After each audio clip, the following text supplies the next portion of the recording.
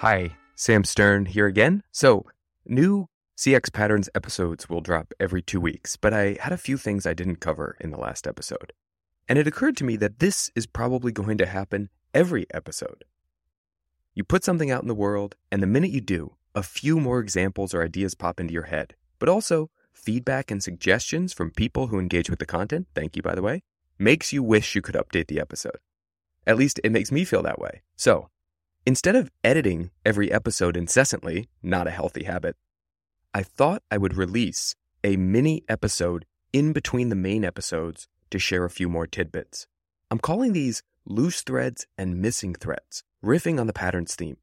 Loose threads are where I think I got something wrong, or at least not quite right.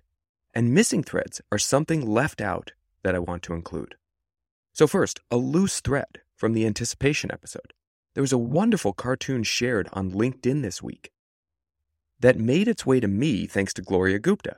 Appreciate the share. The cartoon, linked in the show notes, highlighted the absurd number of notifications we get. Estimates range as high as 80 per day for an average smartphone user.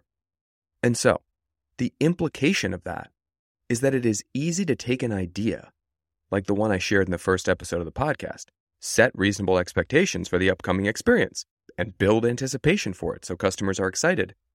You can take that to an extreme that is no longer a good experience. That's the lesson from this cartoon, and it's a great caveat of caution to add. And now a missing thread. I mentioned in the podcast that, barring a few notable exceptions, surprise and delight moments are always provided through human interactions. So I wanted to share one of those notable exceptions, the Carrot Weather app. The snarky, funny, insulting tone of the weather updates it provides makes my day almost every day. You can set the notifications along a few dimensions, politics for instance, from apolitical to anarchist with stops in between from conservative to liberal. You can imagine all the different settings. You can also turn the profanity on or off, and turn the personality up to 11 if you like, which is my preferred setting, the overkill personality.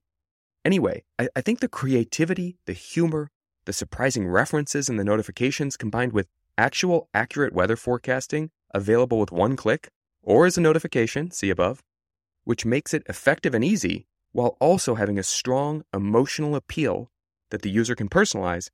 I think all of that together nails the equation for digitally delivered surprise and delight moments.